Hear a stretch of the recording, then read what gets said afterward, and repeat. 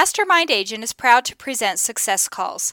Top real estate agents from across North America reveal their success secrets, strategies, and systems in up-close and personal interviews. You can find all the calls at www.mastermindagent.com. Hi, I'm Mike Cerrone with Mastermind Agent. This month's top agent is Nate Martinez with RE/MAX Professionals in Glendale, Arizona.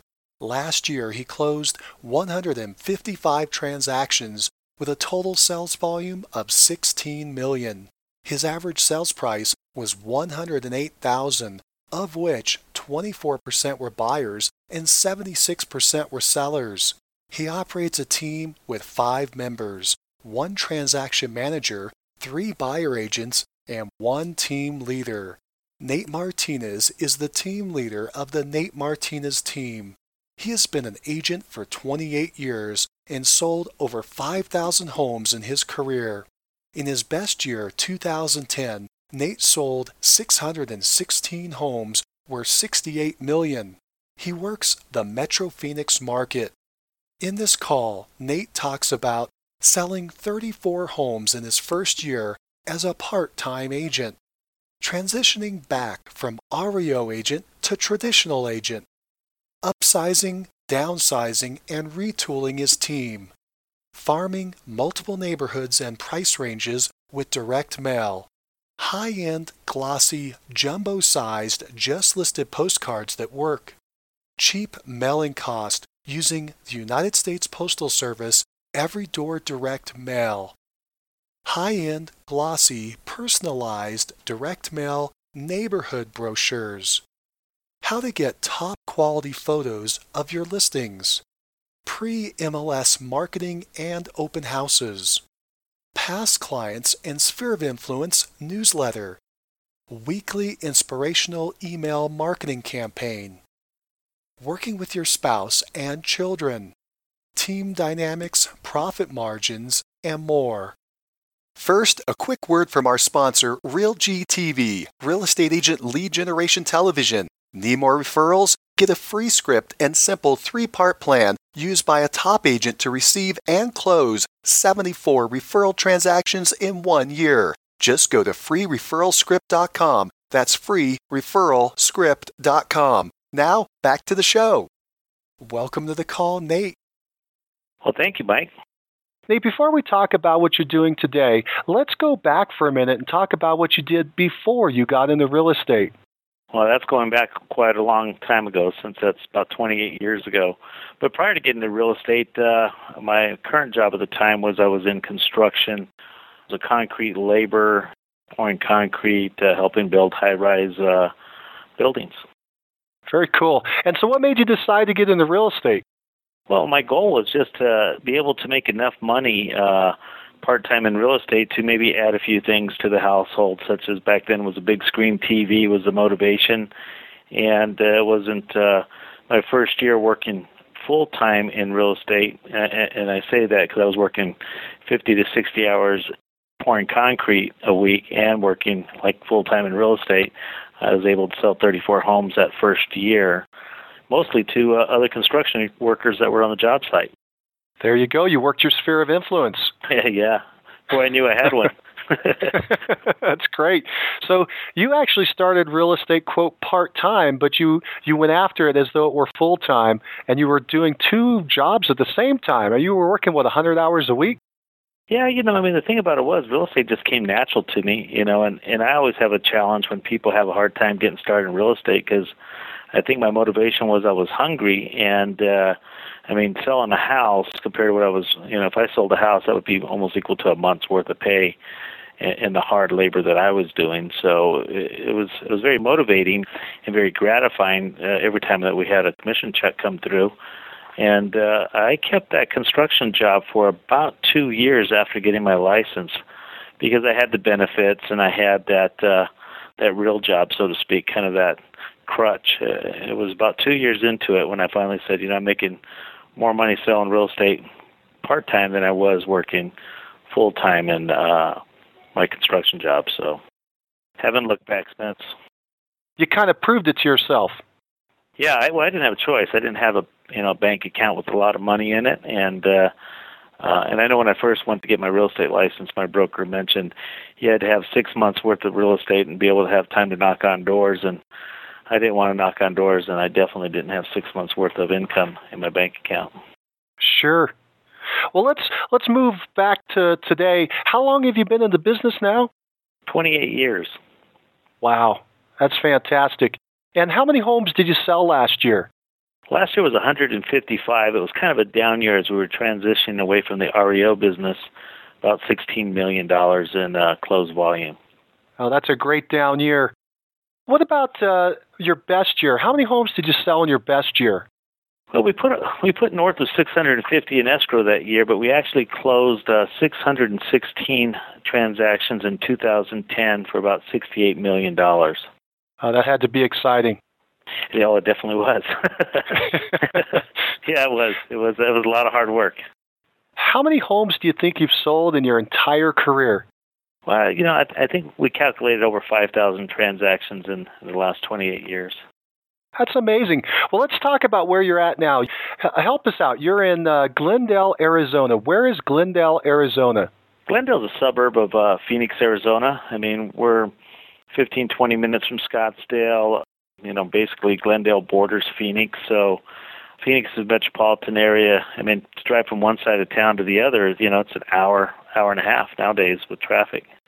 So we're a big area.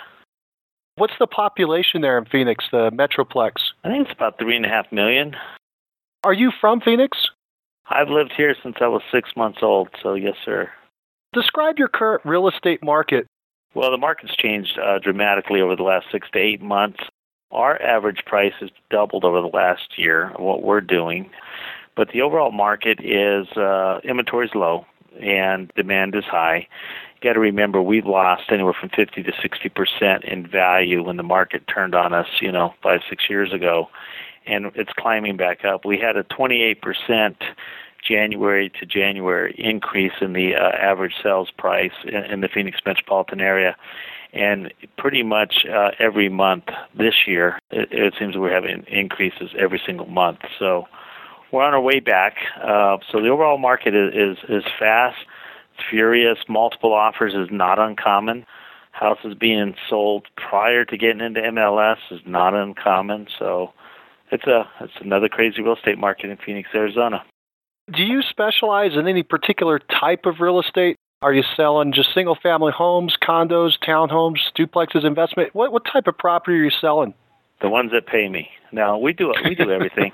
I've had over the past few years the pleasure of having a Freddie Mac and a Fannie Mae account, and along with several other institutions where I was liquidating the REO properties.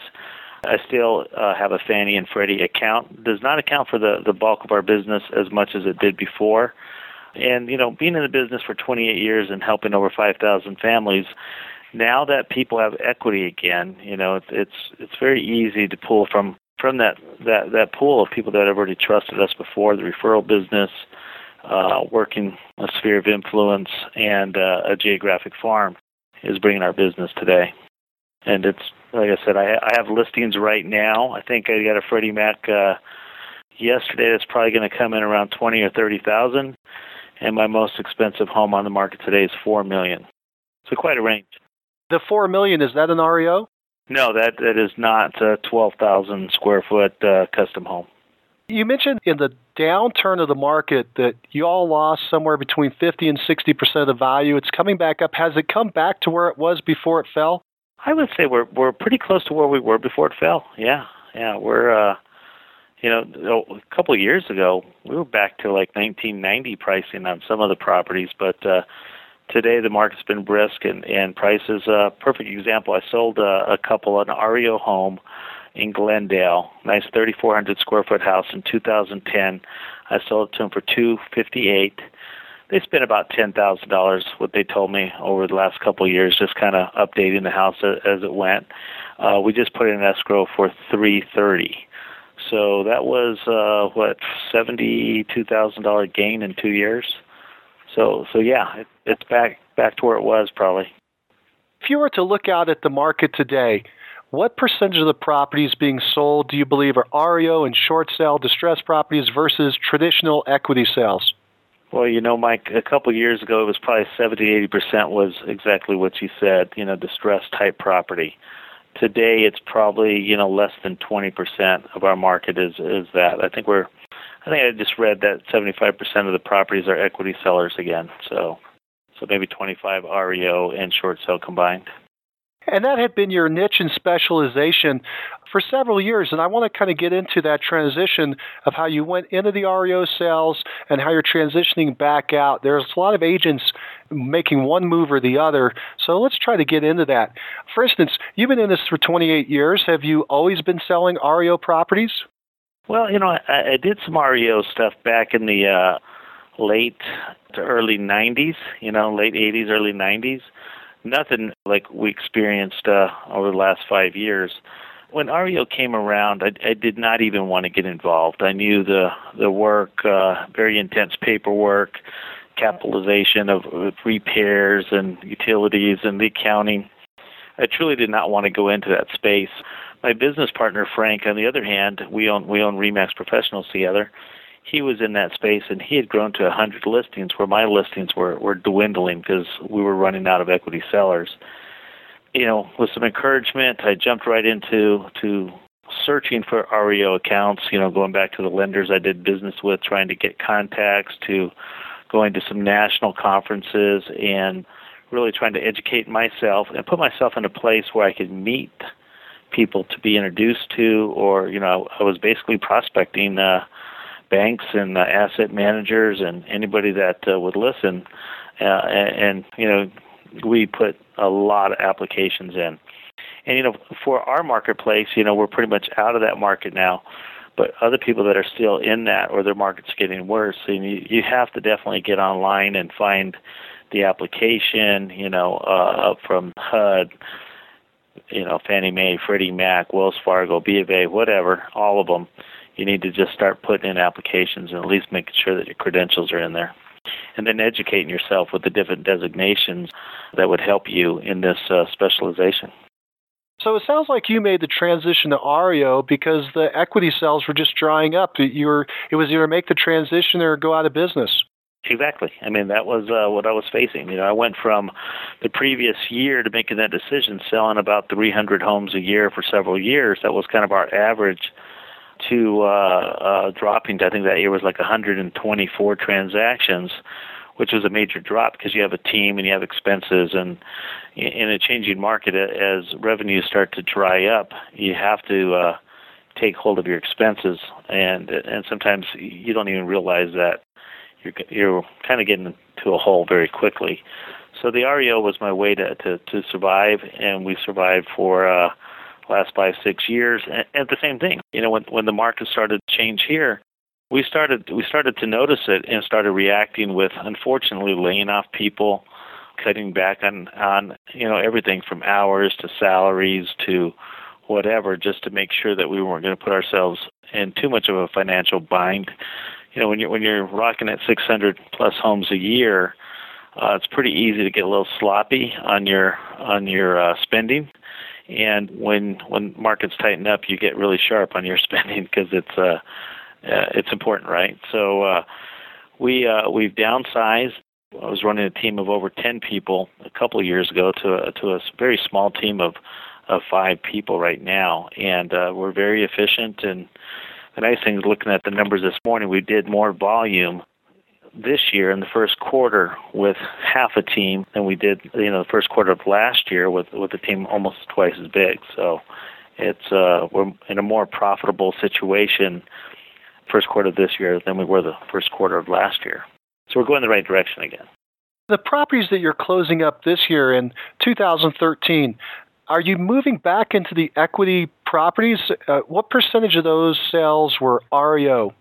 The percentage of REO were probably down to about 30%, but the volume dollar REO is probably, maybe 10 or 15% what we're doing in equity sellers. We've had some really good luck in homes in the $700,000-$800,000 range. We've had some good luck in the $500,000 range, and And, so we have quite a wide gamut. My net's pretty big, and within our market area that we service, I have clients that have $1 million homes, and, I have clients that have $200,000 houses, and we're helping them sell and repurchase.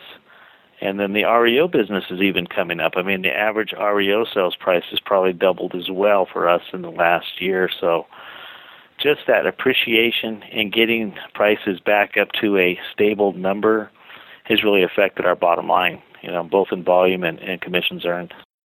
So it sounds like you've already started that transition back from REO back to traditional equity sales. It sounds like the transition is moving along. You're not, are you on pace to be where you were before? Are you going to close 300 units this year? I think we'll be just over 200 units this year, but I think our volume, if we can continue with the volume that we have, we did $8.5 million in the first, 4 months of the year, so that's going to put us way above what we closed last year. We got half the volume in less than half the year, so we're going the right direction. Let's talk more about that transition. There are a lot of agents trying to go from the REO. Their markets are heating up and changing, and they're seeing that they need to transition either to or back to more of the traditional equity sales. Sounds like you're making that transition well. How are you doing that? You mentioned you cut back on your staff. What other changes did you have to make to adapt to this changing market?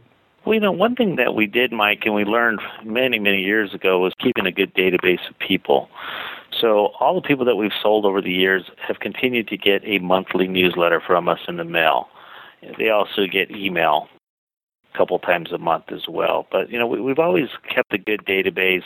When we close a transaction, we would just add them to the database and continue marketing to them. That has really helped out over the last 8 months as the market started to switch. We were helping people with short sales with that same database, and now we're helping people that actually have equity. The other thing that we started to do was go back into, believe it or not, doing direct mail into geographic markets. So, years ago, I used to tell people there's about 5 spokes in any market. There's 5 realtors that basically got a good hold on that subdivision or that city, if you will, that are doing the lion's share of the business. So they're the ones out there marketing and running the business like a business. Well, because of REO and the way we're so spread out here in the Valley, it was not uncommon for a listing agent to take a REO listing, 30, 40 miles away into a market that was not their specialty. And in some of these neighborhoods, the only sales that were going on were REO and short sale. So you can see that nobody was doing any marketing for equity sellers over the last 4 or 5 years, and most of the subdivisions, there was not one leader. I mean, I have a subdivision I'm marketing to right now. It's about 2,200 homes. There was not one agent that had more than 2 transaction sales in the previous 12 months before I started marketing in there. So, we went back in to find areas that we wanted to mark. We looked at the research. We looked at the data. Very simple, Mike. We just went into MLS, pulled the last 12 months sales for that geographic area, and sorted by listing agent to find out where's the competition at. And we found neighborhoods where there was really no dominant realtor there, and so we went in there with aggressive marketing to become that dominant realtor.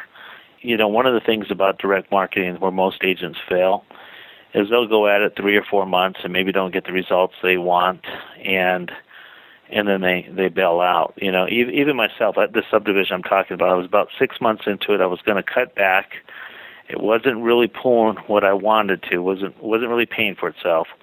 And all of a sudden this month, in the 6th month of mailing, I've gotten 4 listing appointments scheduled to the next, I went on one last week that we're getting, another one this week, another one Thursday, and another one next week. So all of a sudden, about that time when I was almost ready to give up, it's starting to pop. So, and we've done that in a couple different subdivisions. So some subdivisions that we're getting, and that's why I have a different price point. If I'm marketing to some homes that are in the $500,000-$600,000 range, and I'm marketing to other neighborhoods that have a range between $200,000 and $400,000. So we're going after different segments because there's different buying and selling patterns in each one of those segments. Well, that's kind of interesting. It sounds like the slate was wiped clean because of the change in the market, all the REOs, the agents going all over the place rather than focusing. And you are now able to capitalize on establishing yourself first in a lot of these neighborhoods. How many of these neighborhoods are you targeting? Well, I'm targeting a small area that is up in North Peoria, and a very small group. There were about 250 pieces I'm mailing out to. Very, very simple, okay? In that market, I've made, 10 times the amount of money on marketing because it's a higher price point and it's a niche. The other subdivision's not working as well, but it's starting to, right? It's starting to heat up right now. And then I'm also doing a luxury. I'm focusing marketing in the Northwest Valley into homes that are 4,800 square foot or larger. And so I have a marketing, higher-end marketing piece. But I could tell you pretty much everything that we're doing today is high-quality, high-gloss, UV finished product. There's a lot of agents that are sending out a lot of direct mail pieces, but ours stand out. I mean, if you were able to see them, Mike, you would be impressed. I know everybody that looks at them. In listing appointments, they have them in their hand when we walk in the door. The call rate right now is amazing. We're getting tons of calls on the product. And sometimes when we know we have a mailing going out, it's almost like, man, we're going to get 40, 50 calls today, so we got to be ready, So it's working. Yeah, do that for us. Describe what you are sending out to the people on your farm. Sounds like you're sending a postcard. Okay, well, one, we got 8.5 by 11. We'll call it a 4-sided piece. So I'm looking at one right now. So if you're looking at it, it looks like it's 8.5 by 11, but it's actually a 4-sided, like a magazine, if you will. But it's just 4 pieces. I guess it's 11 by 17 folded in half, cardstock, high gloss. Kind of targets 2 things. One, it's that piece is targeting a market that is very direct. Every piece is going to have the homeowner's name embedded in the piece in several locations. By technology today, those are printed off one at a time by a printing company, right? But they do that interactive printing where they can mail merge, if you will, the people's name within the piece. So they're getting the piece. It's information about just their neighborhood. And by targeting just their neighborhood, if we're targeting homeowners that have houses in the $500,000 range, but they might be part of a bigger community, a bigger master plan, that piece that they're getting is only talking about maybe their subdivision within that big master plan. Where a lot of other people might be sending the same piece to $100,000 home sellers as well as $500,000, we have a different piece targeted for that exact price band, if you will. Okay, and we give information in there. That's a monthly piece. That's giving information on what's for sale in the area, what's pending, what's sold. Kind of just keeping them informed of exactly what's going on in their neighborhood.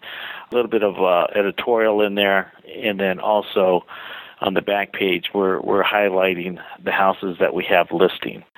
And so, photographs of the property and then the verbiage just to create the call. And we're using all the different tools on there. We're using some IVR capture where they'll call into a 800 number to get information, and then we capture the caller's information, And that's something we've been doing off and on for 15 years, I guess, since that stuff has been invented, but we still utilize that within that piece. Another thing we're doing is a little bit more cost-effective is we're doing Every Door Direct, and that's through the U.S. Postal Service, and this is really coming on strong. And again, this is where a lot of agents are sending out a lot of low-quality pieces. My Every Door Direct piece is an 11 by 17 full glossy color piece, and that is of a listing. For instance, we list a house in Arrowhead Ranch here in a subdivision called Arrowhead Lakes. Very desirable neighborhood.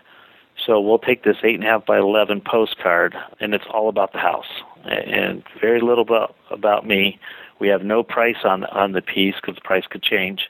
And we'll print 5,000 of these, and then we'll send them out through Every Door Direct. Every Door Direct is approximately about 15 cents per piece. You don't have to label them. These ones are not personalized like the other piece I spoke about, but this is all personalized on the property.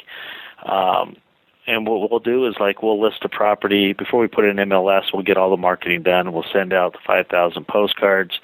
We'll generate a buzz. We'll have a listing prior to going to MLS. We did that this weekend. I had 8 realtors through. I've had 2 realtors bring buyers back, and we're not even in MLS. We're hoping to get an offer, and the agent will get their full commission. So we're just, because of the market, because of the buzz we're in, we're just trying to do something a little different. But that is the piece that is different, that nobody really did in my marketplace. And again, when you mail out 5,000 pieces on one house, and you take, simple as a listing a week, and you do that same 5,000 pieces over and over again every single week, people start to call you, and that's what's happening right now. Wow, okay. And that's what I want everybody to say is, wow, when they pick it up.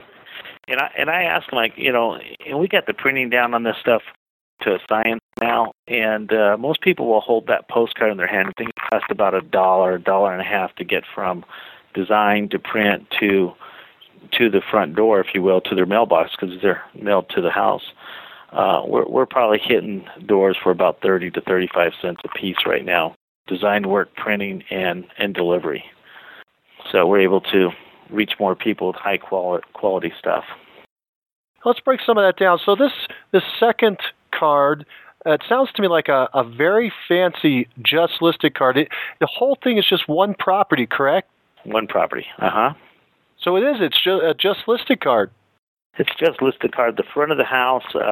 And again, it all becomes, we start with professional photography. We hire a professional photographer to capture the house. We like to do the sunset. When the sun's setting, the light is just right. With technology today and these cameras, it can really grab some great photography. So we never take photos ourselves anymore. We hire that out. My photographer will go on a house, $500,000 house. He'll spend about 2 to 3 hours there just kind of capturing, lighting up the house at night, gets there before the sun sets and gets some daylight shots, and then we get the sunset shots. And at the end of the day, he's probably taken 300 photos of this property, and then he gives me about 65, the 65 best ones.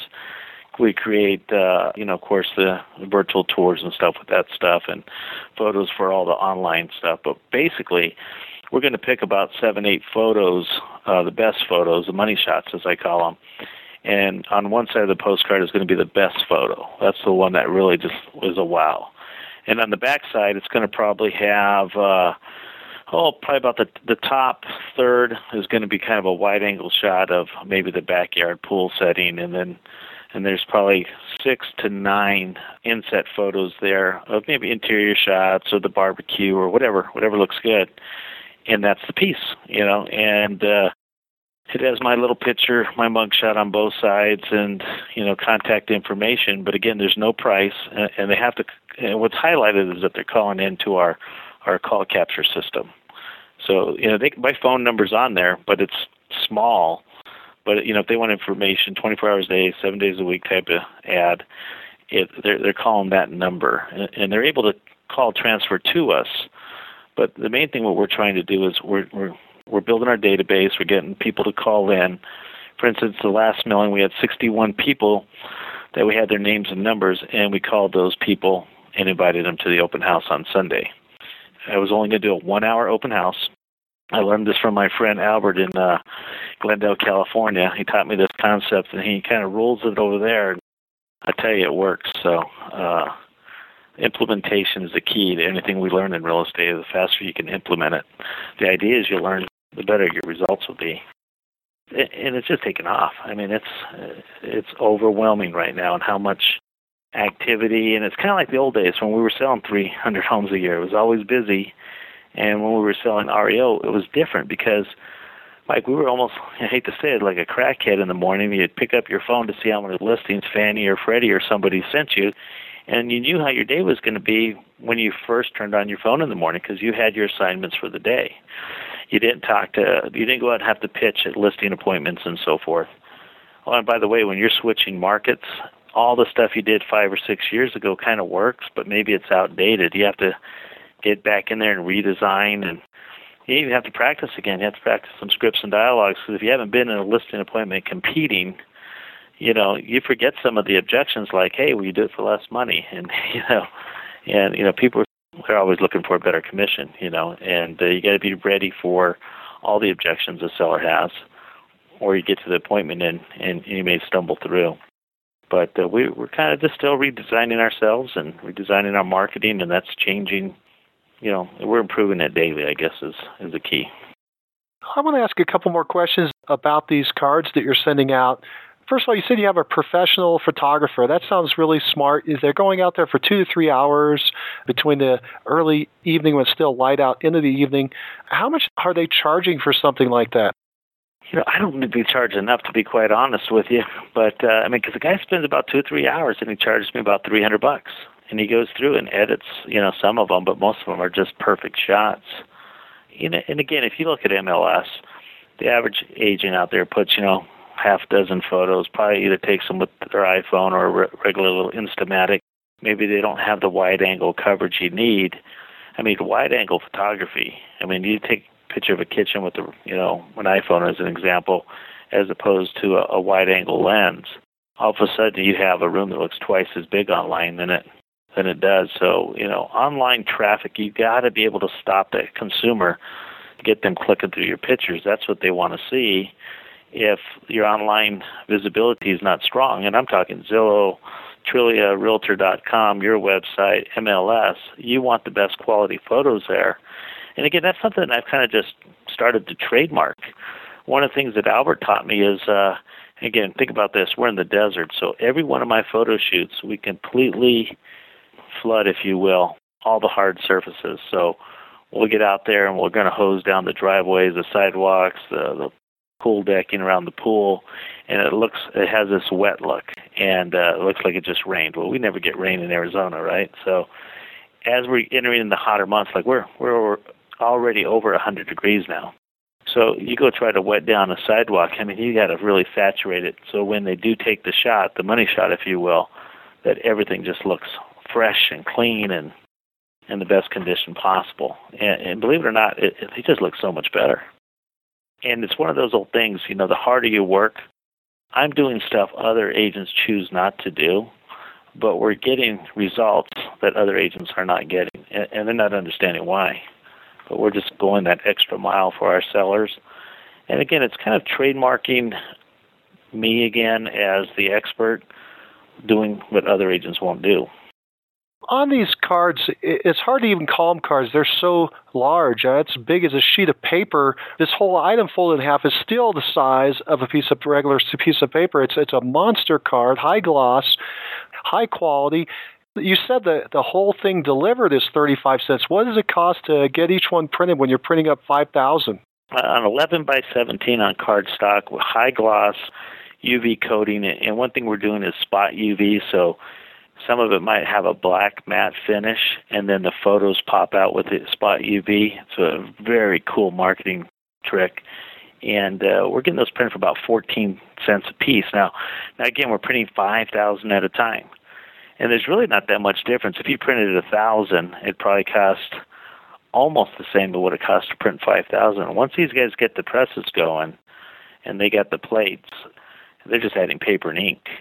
Most of the time is just in the setup to get the press rolling. So, and most people that do any type of printing, if you print 1,000 or you print 2,000, it's a very small difference. So we just kind of focus on 5,000. And when you mail out around 5,000, we might print 5,000 and mail out, 4,700 pieces and then keep some back for brochure boxes or what have you. That's about a $700-800 mailing under the Every Door Direct program with the post office. So it's very inexpensive. It sounds expensive, but again, if you're doing that on an average price of a $300,000 house, that might be $10,000 commission approximately, for one side of the transaction. And it costs you, it might cost us $1,500 to $2,000 to do the marketing piece. There's a difference of, $7,000-8,000 in that range, if you will. But the key is that those postcards are my direct marketing. Sellers will pick that up and they go, well, I'm thinking about selling my house. I'm going to call Nate. And that's, that's my new calling card. That's the piece that other agents are not going to try to duplicate. They might, but they're not yet. First to market wins, right, Mike? That's right. These cards are serving two purposes for you. One, they're marketing the home that you have for sale. You're meeting your requirement to make that seller happy and market their property. And two, it's pushing you out and actually promoting you for future listings. You want to hear part of my listing presentation, Mike, that we can share with everybody? Sure. Okay, here's what I do. I go in and I paint a picture in their mind of a concept. And I tell them, hey, I'm an Apple guy. I love Apple products. I pay twice as much money for an Apple laptop or an iPhone than maybe the other competition because I like the service, I like the quality. But one thing that Apple has done well is they're great at marketing. They're going to come out with an iPhone 5. What usually happens? There's the hype of it coming out. Maybe somehow one gets left in a bar by accident before they're fully developed, and that creates hype. Finally, they have an announcement, and that announcement is, the iPhone 5, and they have this big, long press conference, and then everybody's watching it, and then they say, oh, by the way, you can't buy it yet. It's another 30 days before the iPhone 5 comes out, and you can order it. So I take that same concept, and I said, Mike, you as a seller, we could just put it in MLS like everybody else, or I can hire a professional photographer to come out and shoot your house in the best possible light possible. We're going to create these beautiful marketing pieces. We're going to send this out to the marketplace. I'm going to mail this out to 5,000 people. Some of these people are going to call on your house, and we're going to get their information. And then what we're going to do is we're going to invite them to a special open house that's only from 12 until 1 o'clock on Sunday, a 1-hour time frame. Because what I want to do, Mike, is I want to put 10, 15, 20 buyers in your house before it's on the market. Kind of like an Apple store. If you ever go by an Apple store, those places are always buzzing. I want that consumer that's walking through your house to be wondering if the other person that's walking through the bedroom is going to make an offer, and I want them to bring their best offer forward. And I got to tell you, this is the best thing for a seller. I've never had anything to benefit a seller better than a home not being on the market. Because, again, we're going to co-broke. We're going to co-broke at the same amount we would normally do, and we're going to get realtors involved. But the main thing is if we get an offer, and let's say the house is listed at $500,000, and it might be aggressive. Maybe it's only worth $475,000 on the comps.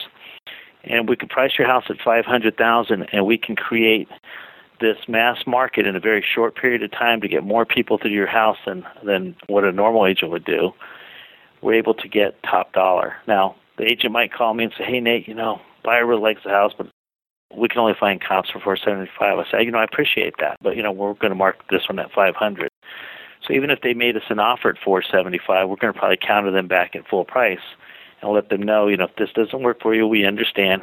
We still haven't put it in MLS to expose the house to the 30,000 realtors in Maricopa County or on Realtor.com to the rest of the world. Right now it's just, and we find that we're pulling people up. If the appraisal comes in low, and they want us to adjust the price, we'd say, we appreciate, you making that offer to stay in the game, but if your buyer can't come up with additional money to close this transaction, we'll just go ahead and put it on the market, So that whole sense of fear of loss is able to pull people up, and we're able to do the best job I've done in 28 years, and that's create a fiduciary with my seller to get them the highest possible price in the shortest amount of time with the least problems. Anyway, that's 28 years of getting the idea and now running with it. And for the 6 months we've been doing it, I haven't lost a listing appointment yet. Nate, I still have a couple more questions about these cards. They sound like they're very powerful. They're working well. Tell me more about the call to action. What kind of call to action do you have on them? Is it just, hey, call the IVR number? Do you also have something where you're saying, hey, we can list your home, find out the value of your home? What type of call to actions do you have? Real simple. Okay, this one just states, I have two call to action on this particular one I have in front of me. This one says for recorded information, it has a little 24-hour circle around it, and price, call this number and enter in this code. Okay, that's the only call to action on the front. The rest is just the front shot of this house and the address and some name we give it, right? On the back side, again, we have that same call to action. On the bottom, I don't do this in all the pieces, but on some of them we're putting your home sold in 90 days guarantee. call our 24-hour recorded hotline to find out more. Okay, and again, that's another, IVR code. So, we're able to track where people are calling from and so forth. But really, it's that simple. Of course, there's, Nate Martinez, RE/MAX Professionals, my company address, for whatever reason, there's an 800 number, my direct office line. It even has my cell phone, and then our websites and email address, and then about 6-7 bullet points on the house, and that's really it. On that particular one. On the folded one, front's very simple. It's kind of maybe some visual of the community. The inside has some houses, pictures of houses that are either pending, sold, or listed. In this one, I have 2 houses that are pending, or actually 4 houses pending, and 2 houses sold. And again, these aren't my listings, because this isn't that neighborhood that I'm trying to create a presence, Of course, we're saying that it's information. We've got the disclaimer down there, Nate Martinez, RE/MAX Professionals, blah, blah, blah, blah, and the HOA and everything that pretty much discloses that these aren't my listings. These are coming from the multiple listing. And then just, a one-line printout of actives, pendings, and solds. This one here has just a little call to action, hello. It would say, hello, Mike. Fletcher Heights expert Nate Martinez has been a member of the real estate industry for over a quarter of a century. And it just kind of goes on to tell a little story, And then we have kind of an aerial map on this one that shares, where the houses are located within the community. And I think another call to action would be in here that, this piece is mailed out to 2,000 homes within the community if you want your house advertised here type of a call. And again, this one doesn't really have anything bold. In fact, we don't even, I think on this one here, I don't have a IVR on this piece at all. It's just one phone number, the email address, and so forth. So, we changed that pretty minimal. I really only want to do one thing. I just wanted to call that number. So I try to make it simple and try not to give too many offers. I just wanted to call that number, because once they call that number, then I have their name and phone number usually. Over probably 60-70% of the time, I'm going to get their name and phone number. 100% of the time, I'm going to get their phone number. You mentioned the original card, the one that's going out generically to the neighborhood. It's been personalized, and so because of that, you can't use that every door direct mail. What's the cost of getting that piece out? Now, I use a company, and basically in our marketplace, we were able to get an exclusivity to use this in our marketplace. And the guy that put this piece together is a guy by the name of David Collins, and he owns a company called Real Marketing, Inc., and they're out of San Diego. And he just found a way to, and he's probably a member of all the major boards across the U.S., so they're able to go in there and grab the data needed, put together a high-quality piece, very high quality. And the bottom line is this, Mike, is I don't touch it, okay? It gets designed by them. We send back and forth some proofs on it. I give the input. Once it's done, he mails it direct to that subdivision. And like in this piece here on the front would have your name on the inside left bottom cover. Again, that would be the names of the homeowners. And then again on the back, again, the name of the homeowners is tied into the messaging. So, his piece is a copyrighted piece, a little more expensive. It's about $1.59 to $1.79 depending on how many you mail out. But again, it's very targeted. Can I reproduce a piece similar to it? Realtors probably could for less money, but the thing is it's a monthly piece. It's systematized. They do all the heavy lifting, and all you do is debit your credit card once a month. And it's like having a marketing assistant, so they do a good job. I don't know if you want me to share their number or not. Sure, that's fine. Okay, well, reach out to David Collins at 858-254-9619. And again, I know a lot of brokers that are using this type of marketing across the United States are getting great success. Now, is David Collins doing both of the cards or just the one that's going generically out to the farm? He does the more expensive piece. The direct mail, we do it all in-house. I got a guy that gets on his Mac and designs the postcard. We send it out to a local print broker. They deliver it back to us. Every door direct is a very simple system. Everything's done online. I pay for it online. It's all done by carrier route.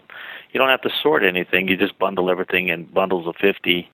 And in that carrier route, if there's 325 homes, you just got to have bundles of 50 totaling 325.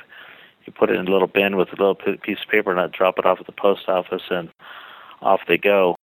And here's what happens. I'll get a 5,000 postcard delivery. A couple people on my team, when it comes on, they'll get the pieces and sort them out. And I got a guy that just drops them off at the post office. You don't even have to stand in line or pay for them because it's all done online prior to getting to the post office. So a very simple system. So it takes about 5 days to print those type of postcards. And that was the whole key. You got to find, I was printing them out of state, and they were taking like 10 days. And then you had to pay for shipping. And I finally was able to take the pricing that I can get out of state, get it locally for the same or cheaper without the shipping cost, and save some money. We're starting to do a lot of volumes of these types of postcards. I have an agent in the office that he does more of a generic card, and he mails out 42,000 pieces. Actually, you've interviewed him before, Josh Smith. He mails out 40,000 pieces a month, and then I got other people. So we're trying to use the economies of scale. We're trying to use the same printer, so we're all getting a little bit better pricing by the huge amount of volume. And so at RE/MAX Professionals, we're really pushing, marketing into neighborhoods and trying to get there before the competition does with, again, a high-quality piece. We want people to, when they're going to compete in those neighborhoods, they got to step up with quality. Some people are going to compete on price. We're going to compete on quality. Now, a quick word from our sponsor, RealG TV, Real Estate Agent Lead Generation Television, where top agents reveal exactly how they create consistent flows of home buyer and home seller leads into their practices every month. Need more leads? Hit the pause button right now. Open Google and search RealG TV. That's REALG.TV. Now, back to the show. So, Nate, you've given us one way that you're going out into the market to generate business. You're using the geographic farm concept with these postcards. What other ways are you going about generating business and leads as you're making this transition? Well, I was not a fan of paying for leads for buyer leads. Just never a fan of that. Started experimenting a little bit with Zillow a while back, and actually we get pretty good results with Zillow, and starting to increase our footprint on Zillow. Instead of going wide, going narrow. Instead of buying several zip codes like I did before, we're buying several placements within the same zip code, if that makes sense. If they sold, as an example, maybe 16 realtors position on Zillow, and there's usually 3 or 4 realtors, I think it's 3 now, on the right side of Zillow, so every maybe 4 or 5 clicks, your picture is going to come up. But if you buy more in there, then maybe every click you're there as an opportunity. So we started doing that, and we probably started with Zillow about 7-8 months ago, and we're probably getting a 4-to-1 return on dollar spent in the first 6 months. And I'm thinking in this last couple months, now that we're getting it all tweaked out and we're better at conversion, it's a no-brainer. I can't believe. And now again, Realtor.com, I spend a good chunk of money with them. I don't get the volume of leads, but with Zillow, and again, Zillow was a company, Mike, that I did not want to do business with. I don't know why. Maybe I felt that they were trying to enter our realtor space when they came online, and instead of getting my old mentor Howard Britton would always tell us get out of judgment and into curiosity. I think I was in judgment. Once I switched to let's try this, let's see how it works. That's worked well for me. That's working well for our buyers agents and getting leads, and quite frankly, we're getting listings off of it too, I didn't think we would get listings off of it. And it's amazing how many people are on there, So that's about as much as we're doing online. Other than our website, our website's pretty robust. We use RealPro systems for that. We've had probably about 100 pages built out on that website. We've done community pages. They're coming to nateshomes.com. Let's just give them a good experience, and there's enough information there for whatever somebody wants. We have another branded site, NatesLuxuryHomes.com, which we had to, blow the dust off because we weren't selling any luxury homes for the last 7 years. So we're getting that one all redesigned again, and that's where we're adding our $500,000 and above product on that website. And they work in tandem. So I would say that's the majority of the stuff we're doing. It's not a lot. I'm trying not to focus on going after any short sale business. It's always been tough, The nice thing about equity business, if I list a house today, I might get an offer on it tomorrow. I might close in 45 days, and it's pretty simple. If I get a short sale, maybe I just closed a short sale after having the listing for 14 months. I think I lost money on that deal. The faster you can get from appointment to close, your profitability goes up. So, even though we're still in a pretty, the pretty big chunk of business out there is short sale, we choose not to market for it. If I don't get another short sale the rest of my life, I'm okay. Nate, you've got somewhere around 5,000 past clients. Are you marketing to those past clients? And if so, how? Okay, that's in the monthly newsletter, and we've had about 5,000 transactions, which doesn't really equate because, somebody bought and sold and then bought and sold again. But we have about 3,200 people that have done business with us, that we have their address, and so we touch them in a monthly newsletter. The newsletter's been, very simple. Probably about 5, 6, 7 years we've been doing a newsletter. Didn't do it the first 20 for whatever reason. I thought they were hokey. But we've done them religiously for the last 7, 8 years, I guess. And, we have stuff in there like, thanking the referring agent for referring somebody, or a client referring somebody. So there's an acknowledgement every month of people sending us referrals. We're letting people know that, we appreciate those referrals, and they kind of see them in lights, if you will. We also send a small token of appreciation for every referral. It might be a box of Cookies from Home, or movie tickets or something, some type of acknowledgement for just thinking of us and thanking them. We're not doing that at closing. We're doing that the day that they gave us a name. Okay. The other things that would be on there is inventory of what houses we have for sale, a little bit of information on what's going on in the market.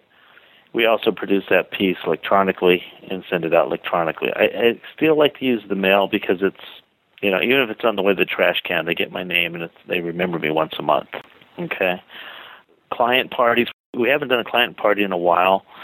We're actually doing a movie night coming up next month. There's a new Superman movie. So we're renting out the movie theater, going to invite our past client database. Movies usually come out, at midnight on Thursday. So we'll get a first-run movie that first Saturday. Cost about $2,000 to buy out a theater, like 200 seats, 300 seats, something like that. And we're going to co-op that with our mortgage company. So we're going to joint venture that and market and bring our clients into that and see how that works. But we're always trying to touch them some way. But, basically it's monthly. I also have a weekly email that goes out to about 7,500 people. A lot of realtors have done this over the years, and we kind of jumped on it about less than a year ago. And it was one of those things, Mike, that I did not want to do because, it's just more spam, more stuff, and I didn't want to spam people. I started sending out, it's just positive stuff, right? There's no sales pitch at all. It's just something positive every Monday. And I can't believe the positive emails I'm getting back from it. Thank you, me. This really made my day. And then you find that, probably the first 4 or 5 months, I'd probably get 1 or 2 people a month to say, hey, take me off. Don't, I don't want to get this stuff. So we would. But I don't think in the last 2 months anybody's even said, take me off. They can probably unsubscribe as well, automatically. But no hate mail from it. And again, that's something that people are. I had a lady the other day. She's a title rep. I've never done business with her. She got on that, I guess, because she's a title rep. She's on that mailing list. And she goes, I'm not having good luck with my realtor. Will you guys help us buy a house? And it was a perfect conversion of a lead by just sending out positive information every Monday morning. So other than that, I think I'm dry. I don't think we do anything else. Let's break down a couple of those. You said 7,500 for this email list. Who's writing those emails? Oh, I have a ghostwriter that does it, and that's not my gift. So I have somebody write the information, they gather the information, and I just send it out. Is that a company or someone you know? Both. Yeah, it's both. You'd contact P3 Coaching. Okay, they're out of the Boston area. Good company there. So they do a lot for recruiting and retention as well. I'm in the RE/MAX brokers, and so a lot of their stuff is focused on the RE/MAX systems, but, I think they're open to go across party lines, if you will, to help people. Sure. You mentioned you have a 7,500, so you have 7,500 people on that email list. That's more than your past clients. So who's on that list? All the Zillow leads that we get will go on there, right? Any email we ever get, if we put you into our RealPro system, which is our website, and it has a back-end system for the CRM. And everybody that goes in there, every client lead, buyer lead, past client, they're all in there. And just different spheres, that we started adding to it. We didn't get that. And there's probably 2,000 local agents that I send that out to because I own, myself and Frank own 6 RE/MAX offices. So we're sending that out as just a nice positive message to about 2,000, what I would call people that would be on my recruit list that I'd love to have part of our company at some point in the future. On your monthly newsletter, you've said you've been doing that for about 6-7 years.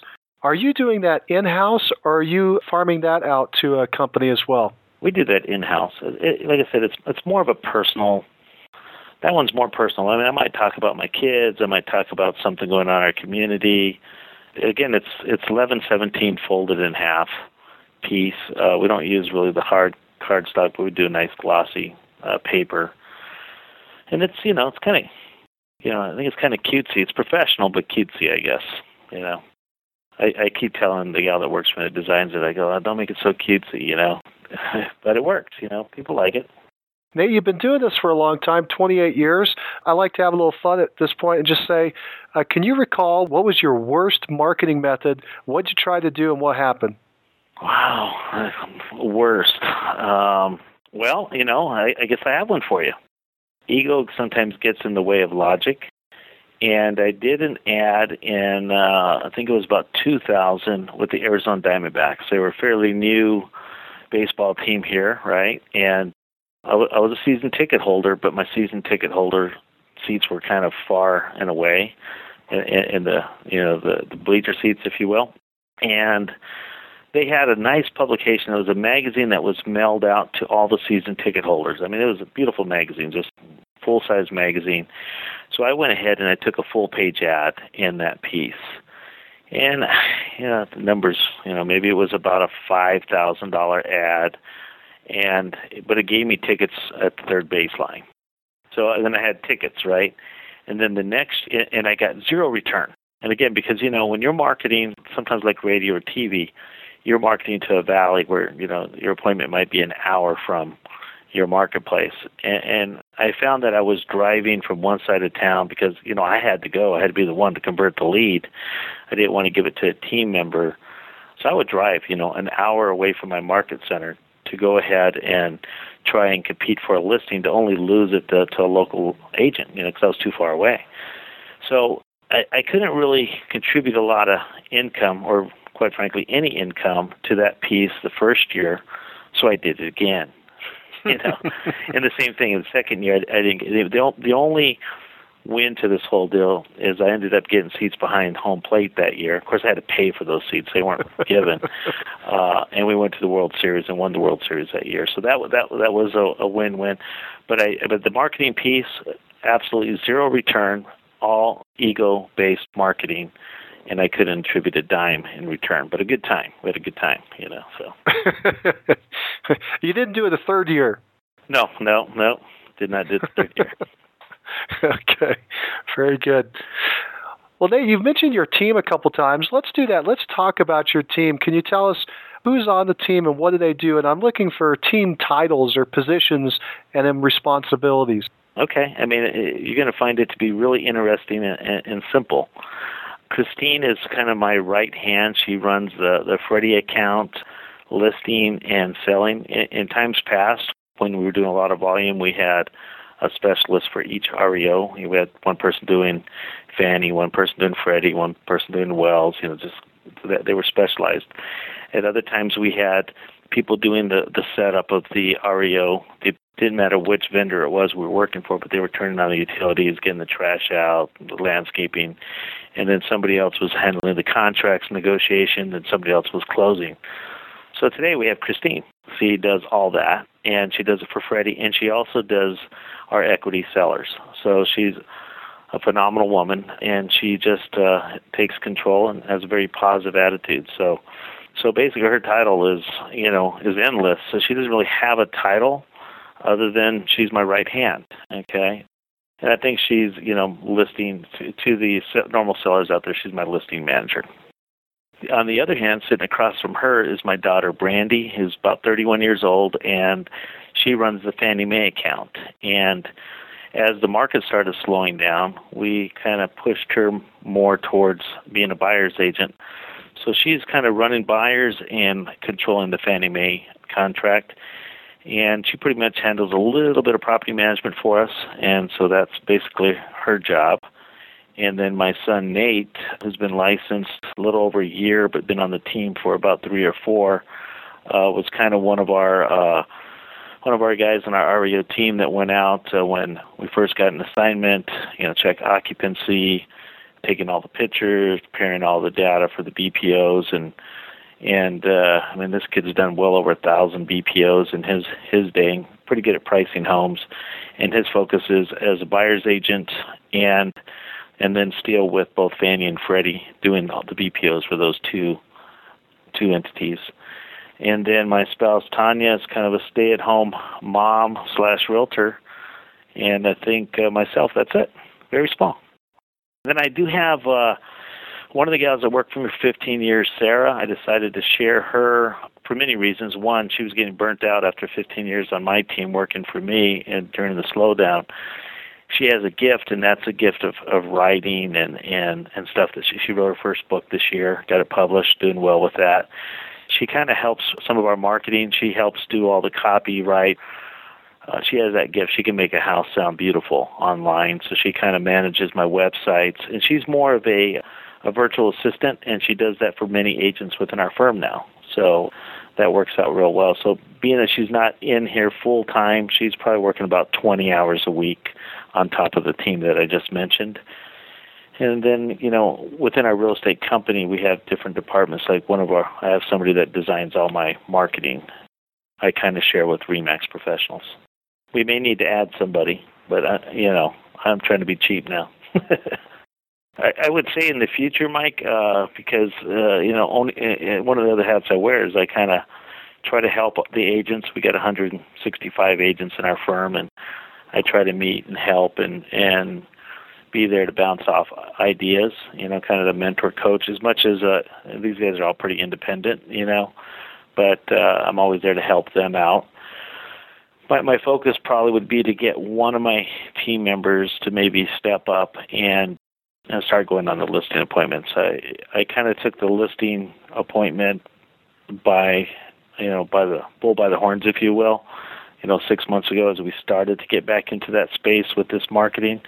Quite frankly, I like it. I'm doing a very small geographic area. I'm doing a nice price point, but trying to get my 2 kids to get a little more confidence in being better at the listing piece. They're very comfortable with buyers, very comfortable with the REO piece because that's what they both grew up doing. And then Tanya, we have a 3-year-old, so she's a full-time mom and getting more and more back into the real estate business as our daughter's over 3 years old now. So she's starting to take some listings for me again, but I probably need to replace myself by somebody stronger and going on more listing appointments in the future. So that'll be a new team member, a new team position that we're getting ready to do now. This is an interesting team dynamic. You've got several family members on the team, and my question to you is, do you have some type of concept for the future Do you plan on turning the team over to a family member? Are you trying to groom somebody for that? Or have you just not even thought about it? No, it's all been thought about. It was probably thought about 23 years ago when I named my son the same name as mine, But no, I think the nice thing is like we literally got 4 generations. My son's in his 20s, my daughter's in her 30s, Tanya's in her 40s, and I'm in my 50s. So we're getting ready to have some fun with some marketing here shortly where we haven't done any team marketing in a while. So we're going to have some fun with that. But, I'd like to work for another 10 years at a similar level. I'm 53 now. So, if I get to 60 and I'm spending more and more time coaching, motivating, and maybe just running the team. But, I would love for my family to take over the business. You've mentioned this other business that you have, the fact that you have run office, in fact, multiple offices with a partner. It sounds like you have 6 RE/MAX offices going. That's a whole other dynamic there.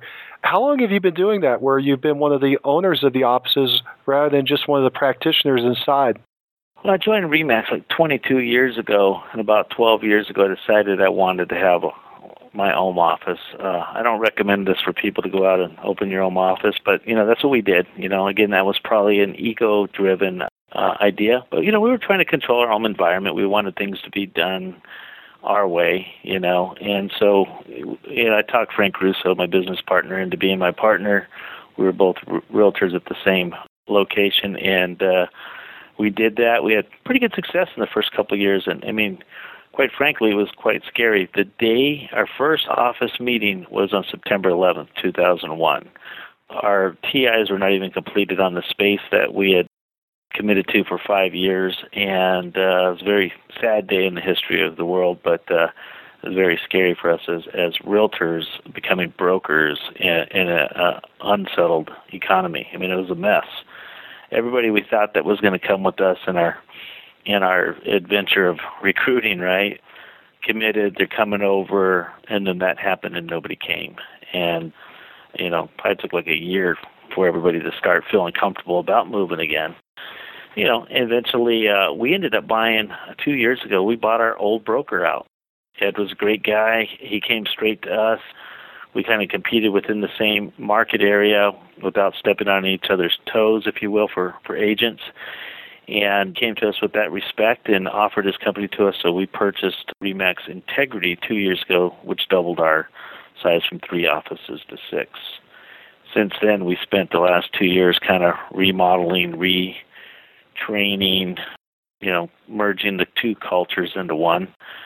Feel pretty good about it now. It's been a long 2 years because our market still was falling, and people, if you were a broker owner in the Phoenix market or any of these tough markets to survive, what happened the last 6-7 years to market values, to agent commissions, we've had agents lose their houses, and some losing everything, and staying in the game. And a lot of them, left our firm just based on the economy, So it was a tough couple of years, or a tough 5-6 years. But now we feel pretty confident. We're strong.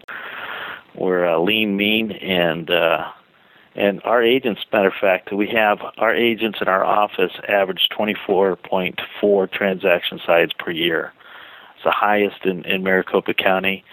It's one of the highest in the country, according to the latest Real Trend Top 500 broker report just came out. So we're pretty proud of that. What do you attribute that high closings per agent count to? What are you doing that's different than everybody else? Well, I think it goes back to both Frank and I. We got involved in education and star power way back and implementing the best ideas from the best people in the business, just like you're doing today. You're sharing great ideas from great people.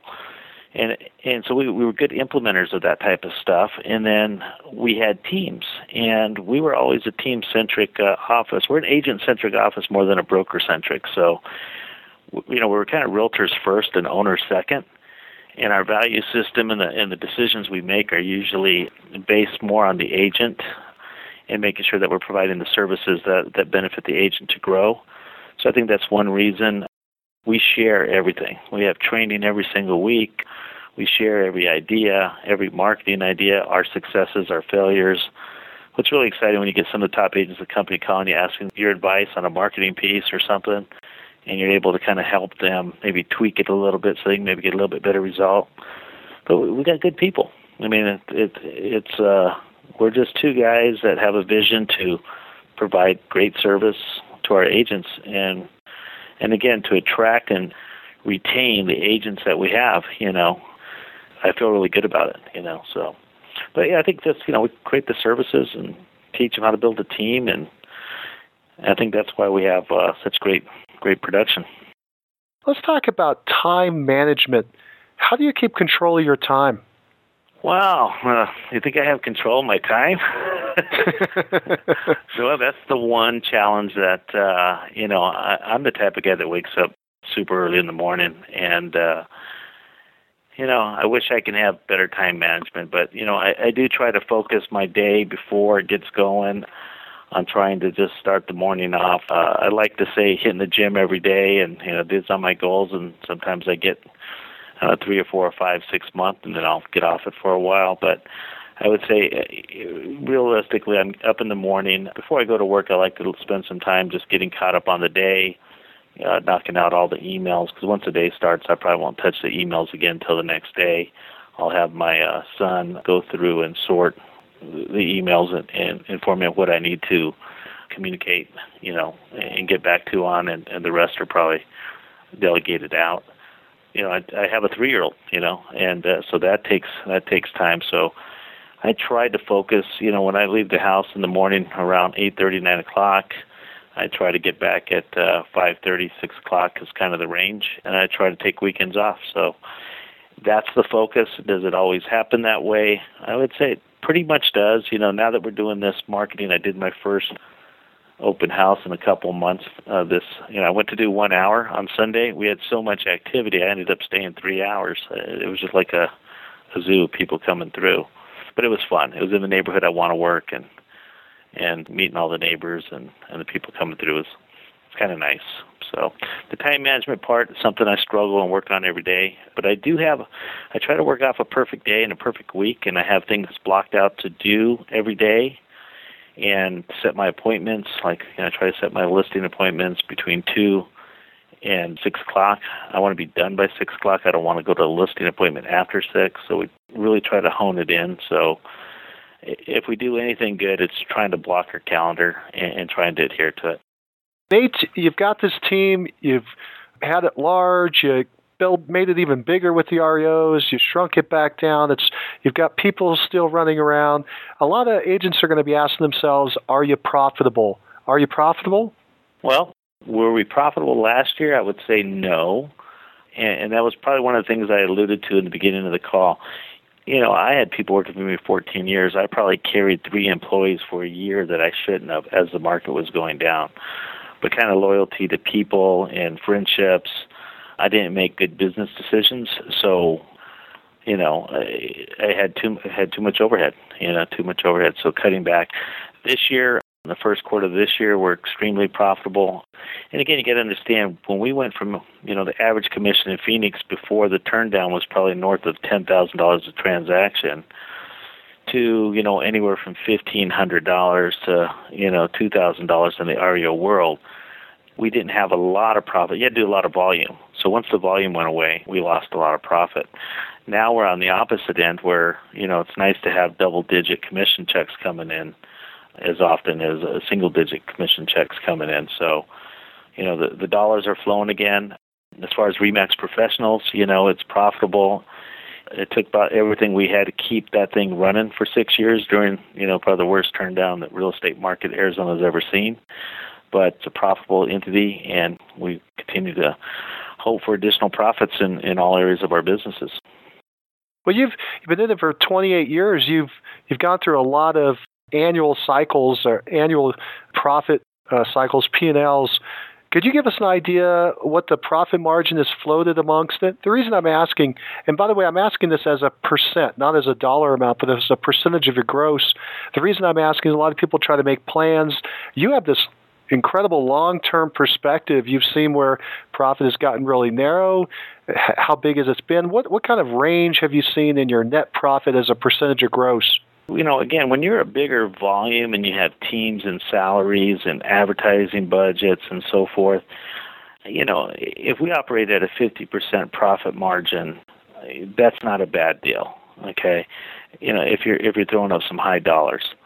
If you're in a low production, probably, we always say about 10% towards marketing and somewhere in there. Sometimes you push that needle to get to 15-20% marketing as you're building a business.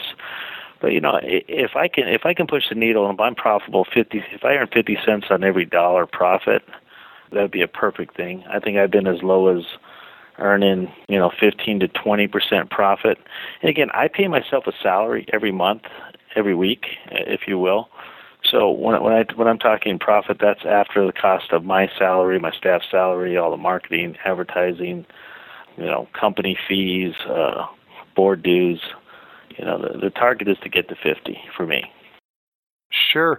So you've seen a range somewhere down at the lower end, around 15% in a hard year, and have you been able to achieve that upper end, that 50%, or is that the goal? Yeah, no, I think I have. We have. I don't think I can't really say that I've achieved more than 50. And again, economies of scale works, right? If you sell 615 homes or, you sell $75 million in transactions, the commission dollars follow. I would like to be the guy that sells, $100 million houses a year with one or two assistants, because that's a high profitability. Outside your marketing costs, it's no different. But when you're selling, 100 or 500 low-end properties, it's a lot of work, So the nice thing that I see about 2013 for us, our average price will probably triple this year from what we were selling last year, and the dollars follow. The commission dollars absolutely follow. Nate, what drives you? I just like to achieve. I wake up every morning excited about real estate. I have for 28 years. I haven't really lost that zeal for, the art of the deal. I like to do transactions. I like to meet people. I enjoy money. There never seems to be enough of that. But, and I like to invest. I like to buy properties and have, long-term goals for continued wealth after I'm out of real estate.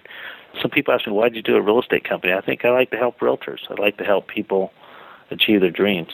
So every day I come to work, my door's usually always open to help our agents and help build. Kind of one of the fascinating things is so many people that were on my team before are now working for our firm, and they have their own teams. And it's so awesome to see somebody that joined your team 10 years ago as a buyer's agent, brand new to the business to the day that, earning over $250,000 in residential sales to themselves plus their team, So I enjoy that. So I think the business is something that I never thought I would do.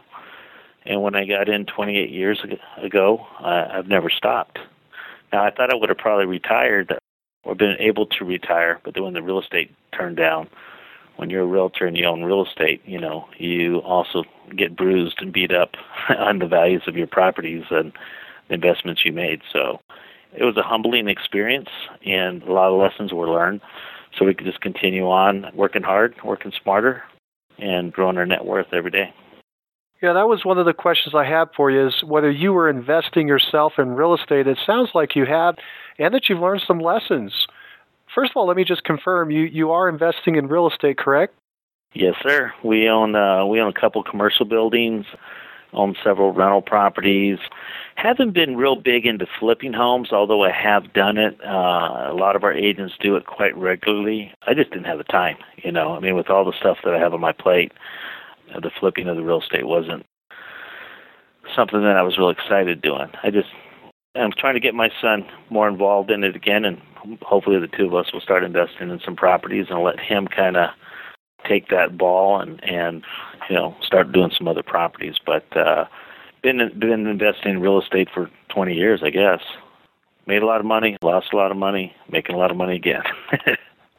You mentioned there were lessons. Could you share a couple of those lessons about investing in real estate? Buy low, sell high. I think the key is that we should be our own best customer. We're so easy to go find that perfect investment deal that it's just a good buy that we go out to find a buyer for it and we forget to be the buyer. I think we need to be the buyer. You need to have a plan to buy residential real estate. I prefer income producing. I like rental properties, single family. I do have a few condos as well. But I could tell you, and I don't like to leverage anymore. I have several that are free and clear, and that's the goal, is to get to free and clear properties where, when I do decide to hang up the gloves, if you will, and I want wake-up money, I just want to wake up every morning and have people paying us rent that I can live on and not have to work anymore. Well, Nate, why do you think you've been so successful? I think it's just the drive. To me, it's I don't have a choice. I grew up poor, the single mom raising me. We had no financial future, and again, when I got in real estate at 26, it was after struggling through different jobs and so forth. And once I got into it, it's just something I love doing. I love the achievement, and I think a lot of it for me growing up, maybe not having a father or anybody to kind of pat me on the back and say you're doing a good job. I think real estate has been that comfort for me, that with all the awards and plaques and all that stuff, that was kind of that pat on the back that maybe I needed and probably still need today. I think everybody does. I think people like to be appreciated for doing something good. Nate, if you were going to advise a brand new agent just getting in the business, what would you tell them to do first? I would tell them to go find a mentor. Okay, find somebody that you admire, that you want to learn from, and go to work for them. If anything, go to work for them and just be the fly on the wall and learn everything you can from that person or many people. Maybe you should go and find different people to be your mentors and talk and ask questions. What you'll find is people are willing to share their knowledge. Good people, good salespeople will be willing to share the little nuggets that got them where they are today. I think your tapes have done that. People are willing to share. Do you think that top agent interviews like the one you're doing right now with Mastermind Agent are valuable? Oh, definitely so. I built my career back in the day with cassette tapes in my car every day, riding around, either listening to motivational speakers or interviews of top agents. Education you can get from listening to somebody else's mistakes, failures, and successes. It's important. Again, I think I said that earlier, the faster you can implement the ideas you learn, the better off you'll be. Nate, you said that the faster you can implement, the better off you are. How do you do that? How do you implement quickly? What's your trick? I can go back to many ideas where I did not do it for whatever reason. Maybe it was money, fear, lack of the ability to make that decision, for whatever reason, based on fear or money. I wouldn't make a decision. What I found, though, sometimes, and it's even in hiring and firing, sometimes in firing somebody, you'll keep somebody on because you don't want to fire them. At least I have been that way, and it's always a bad mistake. So I think the faster you can make decisions, the better off you are. Here's an example. Many moons ago, I was listening to Star Power tapes, and all the realtors around the country had a moving van. They were doing moving vans, and I found every reason whatsoever not to do a moving van. I didn't want somebody drinking while they're moving and crashing my truck. I didn't want somebody backing into somebody else. I didn't want to pay for it. Then one day I changed my mind. I said, I'm going to buy a moving van, but I'm not going to use it as allow people to move. I'm going to use it as my real estate assault vehicle, and then that's where all my posts and signs and key machine, and my employee would drive it around town, and I get the same benefit with the advertising, but it wasn't used as a moving van, and it worked out real well as a company vehicle. But it took me like 3 years of thinking about it before I did it, and once I did it, it was like night and day. We started getting results and notoriety. It was a simple thing like that. These color postcards that I'm telling you about, I learned them from Albert 2 years ago, maybe 3 years ago. And, of course, in my market, it was something I was going to do. But even when the market was starting to heat up and I was thinking about it, I still didn't do it. And now that I've implemented it, it's working like a charm. It worked in another marketplace. It'll work in yours. Excellent advice. Nate, I've come to the end of the questions I have prepared for today. Did you have anything else you wanted to talk about before we break? By listening to interviews of top professionals like the ones that you do, some of the best real estate minds take their ideas and set a plan to implement as many of them that you can, and then monitor them just to make sure that you are getting the results. And probably the biggest thing is, if you're doing any type of direct marketing or any type of marketing, don't quit before it starts to work. I think the biggest mistakes agents do is they do it for 2 or 3 months and say, it's not working, and they quit. Sometimes it takes 3, 4, 5, 6 months, or even a year of direct mail for you to really get the marketing results that you're looking for. Well, Nate, persistence does pay off. You've led a storied career and been able to change with the times, selling 34 homes your first year as a part-time agent, selling 300 traditional homes year after year, selling 616 REO homes in a single year when your market collapsed, and now transitioning back into traditional sales. Your willingness to take on new ideas and implement them has fostered a super successful career.